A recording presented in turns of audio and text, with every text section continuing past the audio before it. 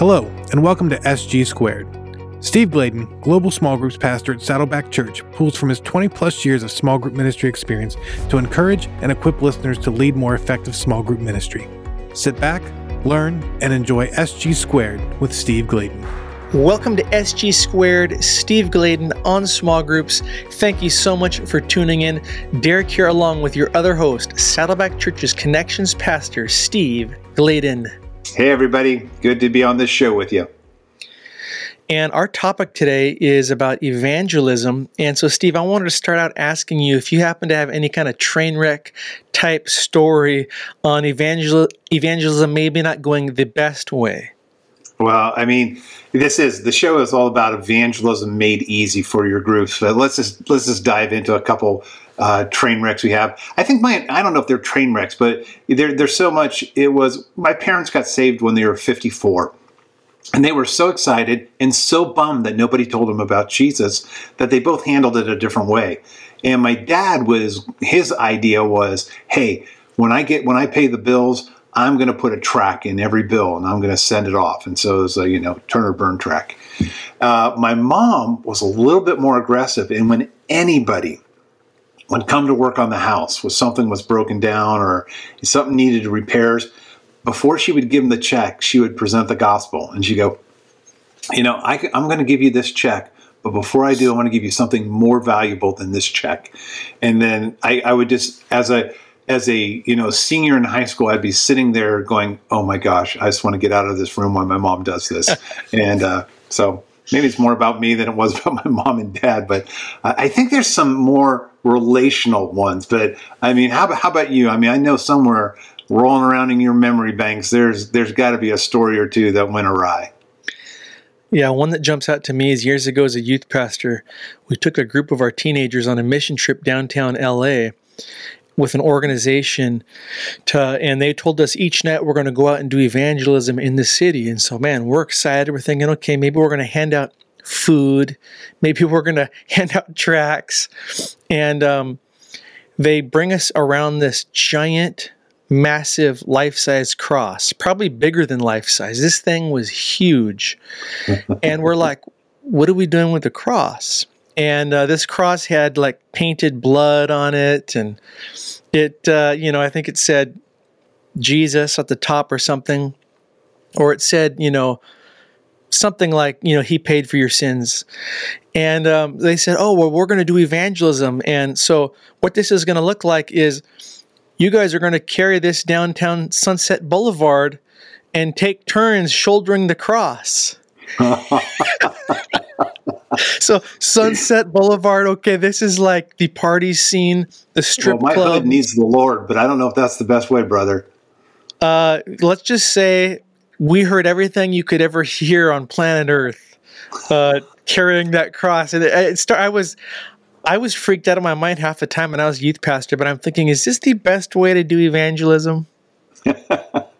Well, let's kind of jump into the show a little bit, and let's use both our brains to figure out, what are some better ways that, it's clear that there's this old saying, and I love it so much. It's, people always talk about being the salt and the light into the world, but sometimes our salt is so salty, it gives us high blood pressure. And sometimes our light is so bright that it blinds us.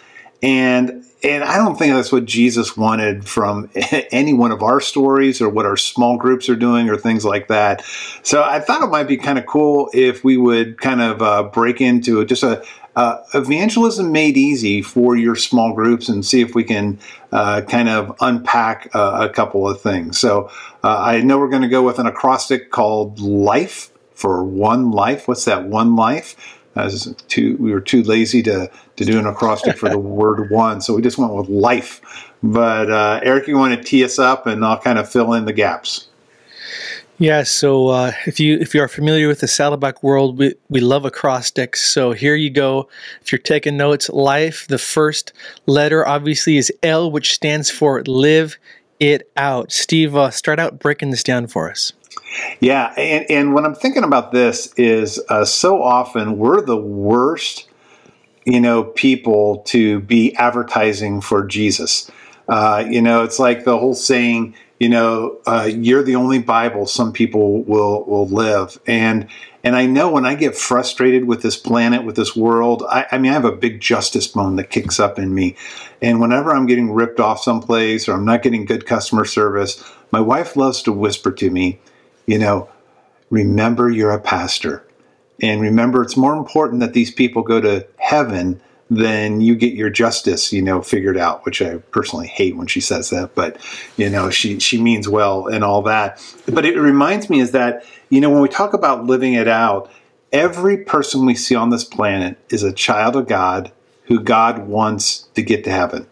Scripture is really clear on that in John 3:16 and 3:17. And so the first thing we got to do is live it out. Practical things like, smile, be friendly.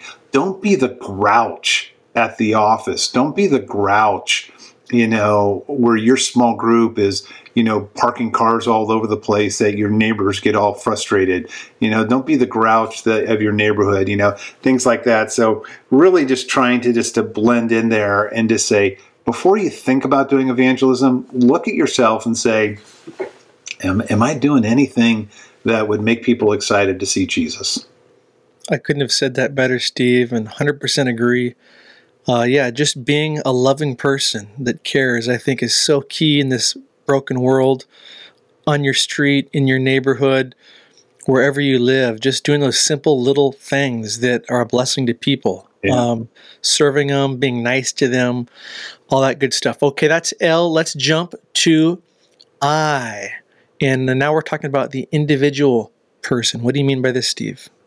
Yeah, we're talking about, who's the one person. And I think what's so important in your small groups is you can do a quick 90-second exercise that really is, who's one person close to you that needs to know Jesus, and identify that person with a name. Being able to say, who is it in your small group? Like for me, it's Joe and Chrissy. There are people on our cul-de-sac that, are really seeking hard for Jesus and trying to figure out who he is. And when I think of that, whenever you tell in your small group the names of the people that you're praying for, and this you can't make it any more easier than this in your small group. If you just identify the names, if every small group you have and every person in that small group identifies a name, the accountability rises just a little bit. And so it's going to be super important that you get focused on it and you say, okay, who is that one person, so that you can have it in your mind, and everybody in your group can have it in their minds too, and they can be able to ask you, how are they doing? What's happening with this? Give us the latest on this. Have you bumped into them? Have you had a conversation? What are you doing? So it just can't get any more easier than that. Yeah, there's something to it when you speak that person's name and then you share this person with others. It really does almost bring some evangelism accountability, right? When people start asking. Sociologists would even tell you that, when you actually vocalize something, whether it's a goal you're trying to work on, whether it's a habit you're trying to break or anything, but like when you're exactly right, the accountability level soars through the roof when you've mentioned the name and say, I want to help these people find Jesus. It really steps it up. So that was your I. Okay, let's move on to F. And the notes here, Steve, you got F stands for the 6 F's for building your evangelism pool. That's a mouthful. What the F? Well, let's go with what the F in a more positive way. But so some people may say, I don't have the one name, or the one name is just such hard ground that you can't get anything done.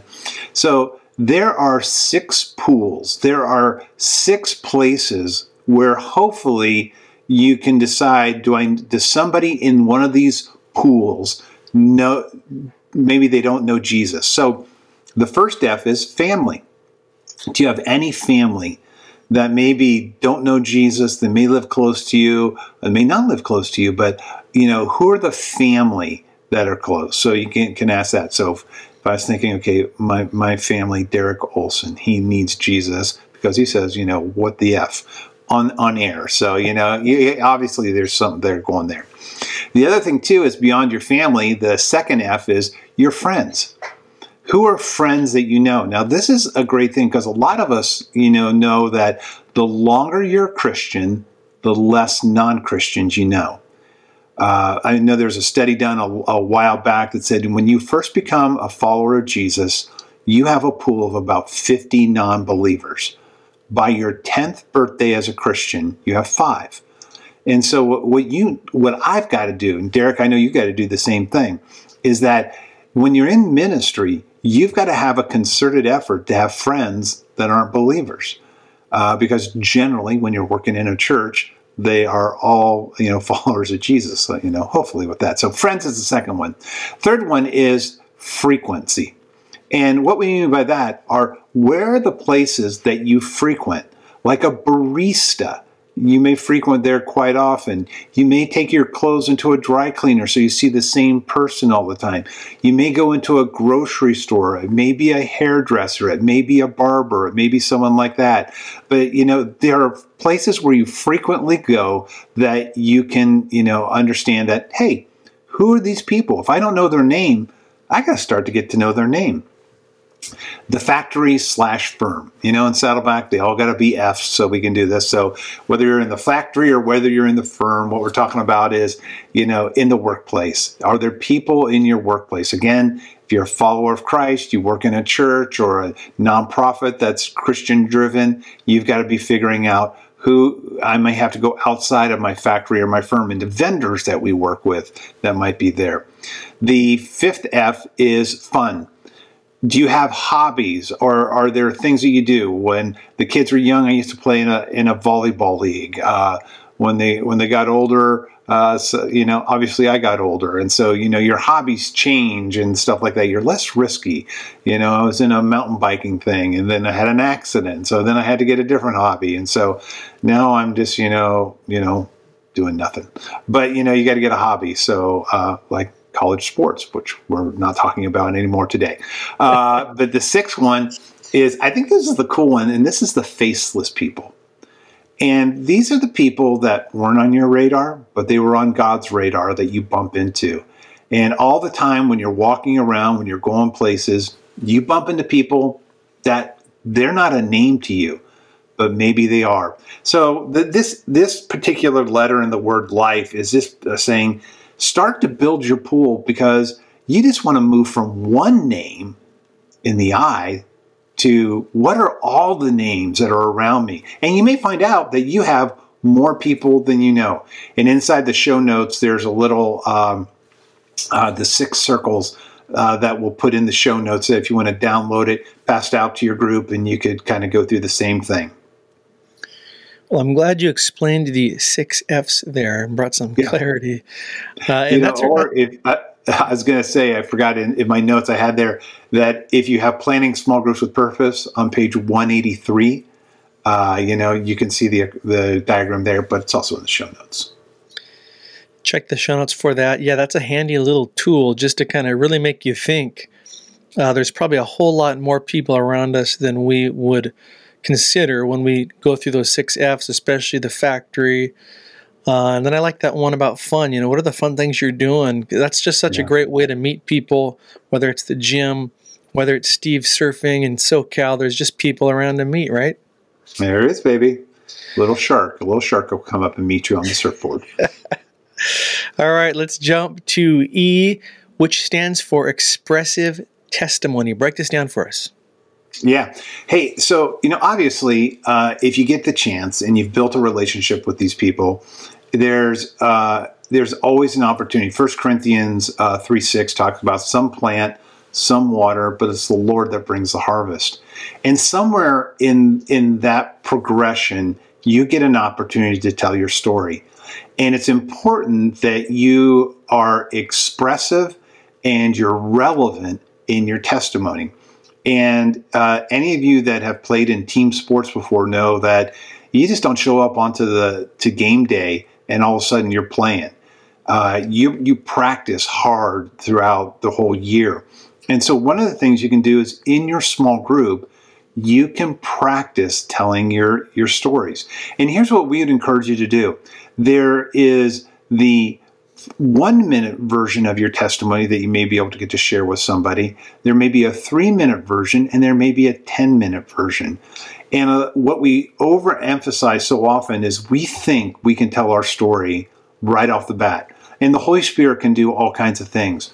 But this E in the word life that we're talking about is use your small group to be able to practice telling your testimony. Set a timer for 1 minute. You'll quickly find out that, you aren't quite as aware of, what you're trying to tell in your story, because most of us in telling our story, we spend a lot of time trying to figure out this whole thing about how we lived a crappy life or a terrible life. And we spend more time on that than how we found Christ or the benefits of what we're excited about being a follower of Christ. So again, you got to be expressive, and you got to understand what you're trying to say and what you really want to say. And there's no better place to practice than in your small group. Well, there you have it, your acronym for LIFE, L-I-F-E. So, okay, Steve, let me ask you this. So let's say somebody actually wants to do this. They've been through this amazing acronym and the 6 F's. They've got their names down and the people down in their life and their circle of influence. They've got their testimony ready to share. They're just eager beaver. It's the perfect Christian, not that they're perfect, but it's the ideal situation where this Christian wants to go evangelize. So how do they start doing this? No, it's a great question or point you're bringing up, because it's one thing to know the names, it's one thing to have the passion and desire. It's another thing on how you execute doing it.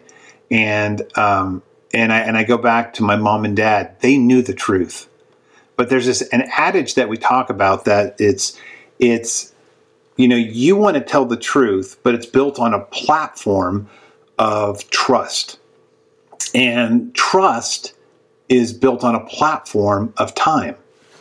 So you got to spend enough time with the person so you become a trusted resource that when you want to speak the truth comes out.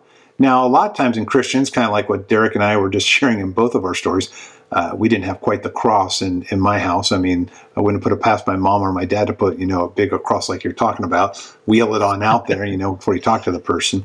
But the thing is, we all know we want to speak the truth to them, but we've got to use the principles. You think of the guy or the gal that's at a major league stadium, whether it's, you got the World Cup going, whether you got college football or college basketball or professional sports, there's always going to be somebody at those stadiums or those coliseums, and they will have the sign that says, if you don't know Jesus, you're going to go to hell. Well, they're speaking the truth, but usually everybody wants to avoid those people.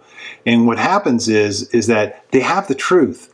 They're just not a trusted resource. And that's the beautiful thing, that in your small group, with the parties your small group does, or with the events your small group goes to, the more you can engage non-believers or have non-believers come along, they see Christians that are real. So, long way to say, you got the person in front of you. How do you start? And let me just go off another acrostic called SPEAK. And I know, Derek, this brings such joy to your heart, but it kind of helps you. So the S stands for just ask them what their story is. When you meet that neighbor, when you found out their name, when you have a conversation, one of the first things you can do, it might be, do you want to go to church? Do you want to know Jesus as your Lord and Savior? But the first thing I would encourage you to do is say, what's your story? Just tell me your story. And wherever they pick up, you'll start to get to know their story.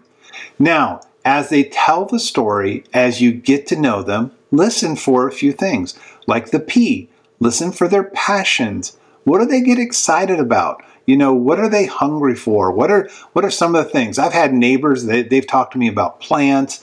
They've talked to me about the tools that they've had. They've talked to me about the cars they're doing, the way they're going to remodel their house. I had one neighbor who was just Mr. Dog person, and he told me about his dog and the dog's birthday and what he was doing for the dog's birthday party, and it was going to be a surprise party. And I'm just like going, oh my gosh, this brother needs Jesus more than anybody else. But you learn the passions that people have.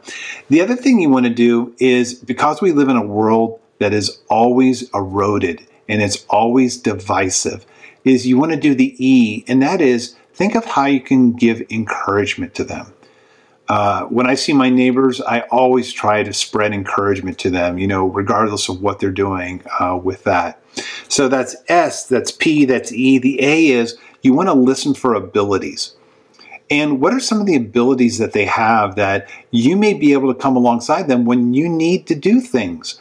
I can remember one time that with one of my neighbors, he was really into music and DJing and stuff like that.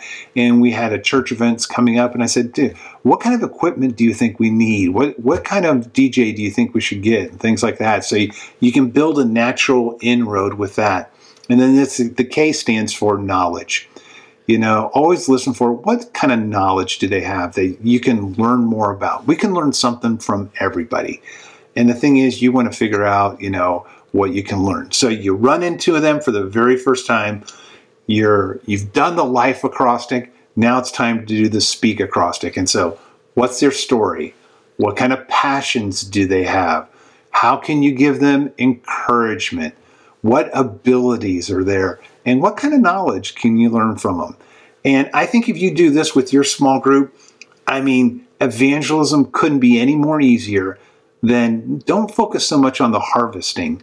Focus on the planting and the watering for your small group. Wow, and I had a revelation, Steve. If you use both of these amazing acrostics, life and speak, and you put them together, you are speaking life. Come on. Come on, baby. Tell me that this show wasn't meant to happen. Yes, you can speak life to that one life in today's life. And can you sing that Toby Mac song real quick? I wish I could, but I can't. You're such a dog. You're not speaking encouragement to me. Toby's got that song, Speak Life. Yeah. Well, that was amazing. Your listeners, you're getting 2 acrostics for the price of 1. I hope you enjoyed that.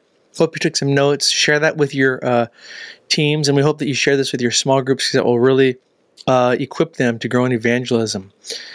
Well, thanks for spending part of your day with us. We hope this episode encouraged you and equipped you to better lead your small group ministry. And until next time, goodbye. And speak life. Speak life. Thank you for listening to Steve Gladen on Small Groups. If you like what you've heard, make sure you subscribe to Apple Podcasts, Spotify, or wherever you get your favorite podcasts. If you want to learn more, make sure you check out smallgroupnetwork.com for more resources.